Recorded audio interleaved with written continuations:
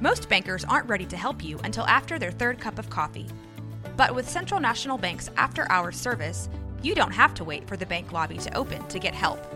You can contact us from 6 to 8:30 in the morning or from 5 to 10 in the evening, and we'll connect you to a real, live, local person who can answer questions and fix problems 7 days a week. Bank different. Bank Central. Central National Bank. Member FDIC. This is a Rogue Media Network podcast. This is 365 Sports, powered by SicEm365.com.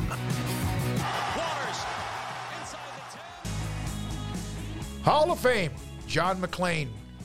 What he does and what he's done for many, many years, joins us on Tuesdays at around 5:30 with Craig and Paul, and I'm David Smoke. John, what is more frustrating, watching the Astros try to hang on to the West, the Texans, or your alma mater, Baylor?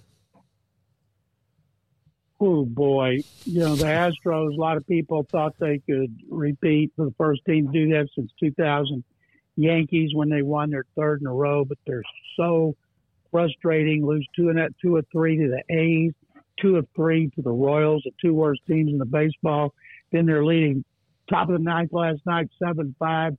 Got their closer in there. Ryan Presley gives up a 3-run homer, and they lose to the Orioles, the best team in the American League.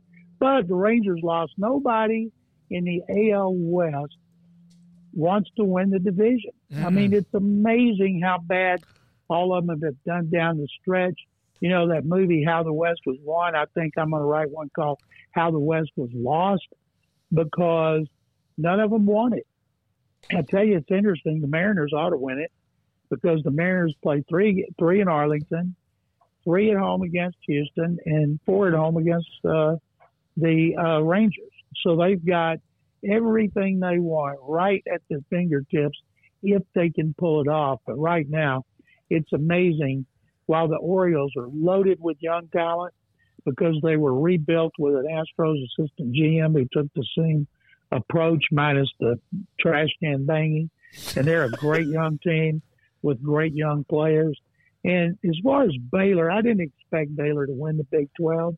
I thought they could win 7 or 8 games, but I tell you, the quarterback play and Chapin being out, and it just wasn't very good. And the game against the Longhorns, it'd be one of the all-time great upsets, kind of like the Miracle on the Brazos in 1974. And as one of my friends said, they better get a worm for Dave Aranda and have him to eat it in the locker room before the game. And I'm thinking, how many Baylor fans out there have no idea what we're talking about? Yeah, probably a bunch. Great. Coach Tav had a lot of worm stories, by the way. Did you ever hear the one about that he did, John, about the trying to get the kids not to drink? No, but I've got to tell you a good story about the worm story. I was in the office of the Houston Chronicle after they upset Baylor that year.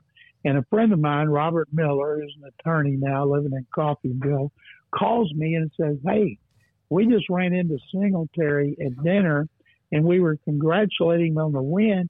And he said that Taft ate a worm to inspire the team." And I'm like, "What?" He said, "I know it's crazy, but that's what Mike said."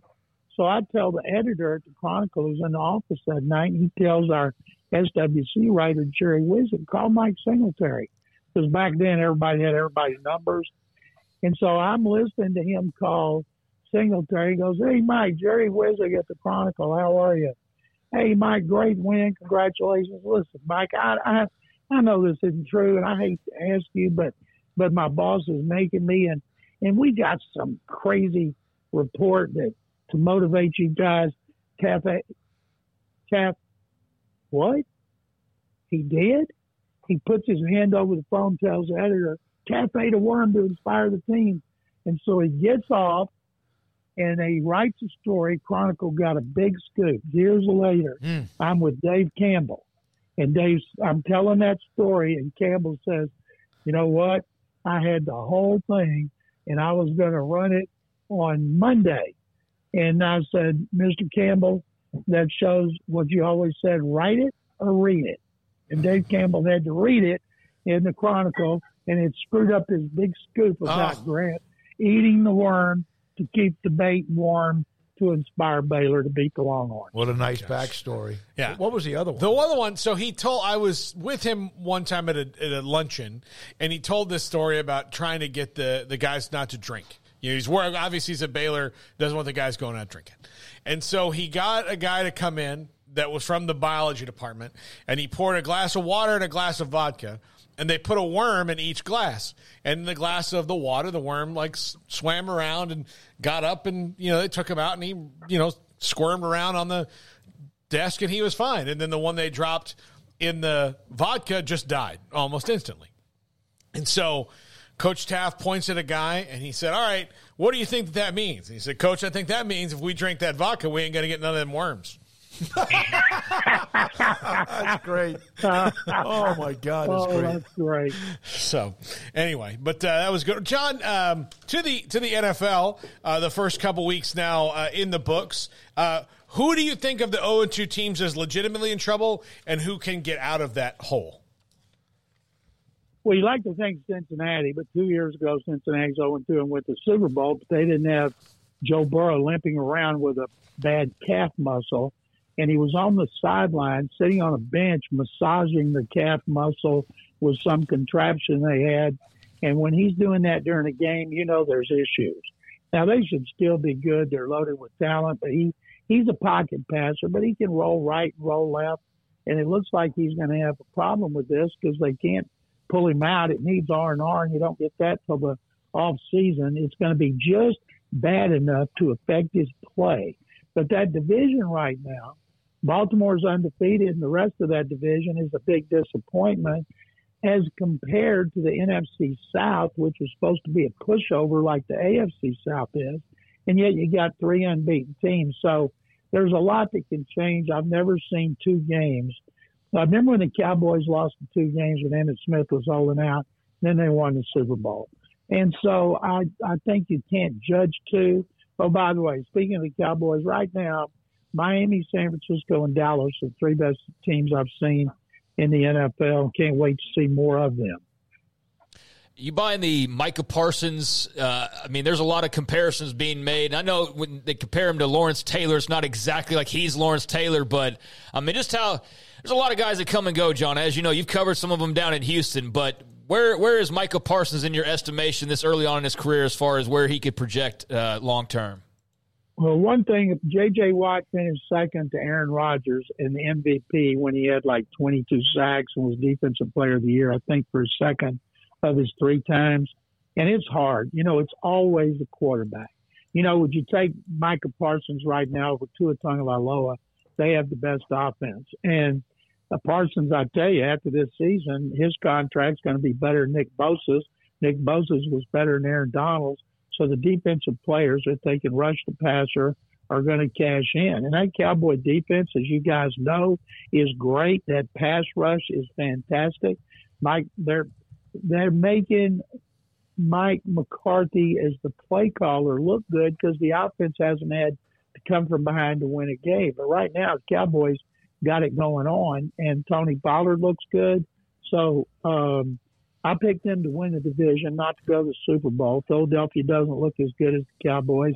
It's a long time to go, but anything they do defensively starts with Parsons, and I can't believe that they're not doing to him what I watched the Browns do to T.J. Watt last night early on. Just take the tackle and the guard and make them block him, and then don't worry about anybody else. Yeah, but the problem with the Cowboys, they got other people you got to worry about. Mm-hmm. Yeah, they just have that defense with Dan Quinn and also obviously the ownership, administration, whatever personnel department to put together. The speed is just crazy. This may be blasphemy, but do they have as much speed on the team right now defensively as what they had in the teams that won 3 out of 4 Super Bowls? Let me think. I thought you were going to talk about the Doomsday defenses with Tom Landry, and I'm thinking back to who the Cowboys had with Jimmy Johnson for the 2 and then Barry Switzer when he won 1 with Jimmy's players. They had great defense. They had some big guys, too. Yeah. They had the big space eaters. And now and they have those, but those big guys can run. They can move. And the problem with Micah Parsons, they move him around. So you're not just going to line him up over the left side, on the right side where they can have the left tackle and the left guard block him. And then when they line him up wide, the guard can't get over there anyway, so it's got to be a tight end or a running back. But he's like Lawrence Taylor and Reggie White and J.J. Watt. Those game plans for offensive coordinators start with trying – you're not going to shut them out, but to neutralize them and to keep them from dominating the game and make somebody else be the one who's going to beat you. Very impressive. Very, very impressive. The Nick Chubb injury makes me wonder, does Cleveland just have a jinx? Is their whole franchise jinxed? You know, they haven't started 2-0 since 1993. And they had a good chance to do it last night. They were winning. Deshaun Watson has not played well. I'm surprised. Without Nick Chubb, now everything is on his right arm. He lost his cool twice with personal fouls, grabbing face masks. Never saw him do that here one time. Pushed an official. Never saw that. You know, in the back of his mind, or maybe the front of his mind, he knows everybody out there is thinking about all the sexual lawsuits, civil suits that he had hanging over his head about his 11-game suspension. Sat out the 21 season with the Texans, but the quarterback I saw in 2020 bears no resemblance to the quarterback I've seen in the first two games, and that doesn't bode well for Cleveland, but the Texans love it because they have the Browns' number one pick. John, your thoughts on what you saw from the Texans? I know it was a loss, but what'd you make of the Colts as well? And C.J. Stroud's performance put up some big numbers, but ultimately a loss in the end. C.J. Stroud, they got problems on this team on both sides of the line of scrimmage. He is not one of them. This kid has played so well. He's on a pace to be sacked 93 times, 11 so far. He's been hit 19 times. He has not thrown an interception. He hasn't thrown one that was dropped. He has to take 1- and 2-step drops and fire the ball on slant routes. His accuracy has been amazing, and he is off to a tremendous start. He had a touchdown pass taken away in this game. He was 30 of 47, 384 yards, 8.2, carried 2 touchdowns, and one was back, and he was better than the first one. So Anthony Richardson ran for 2 touchdowns. Then he got hurt, got a concussion, and went out. So right now, if you're ranking the 3 after the first game, I said Richardson, Stroud, and Young. And now I say Stroud, Richardson, and Young. And I watched Bryce Young last night, and he went to a better team because that team traded up to get him with the Bears. But he's struggling. Most rookie quarterbacks do. They're going to be like a roller coaster, up and down, and we certainly can't judge a career based on a rookie season, much less 2 games. Thank you, John. As always, we appreciate you.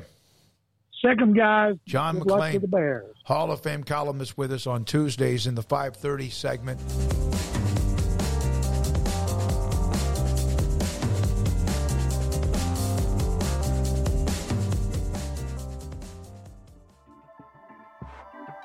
This has been a Rogue Media Network production.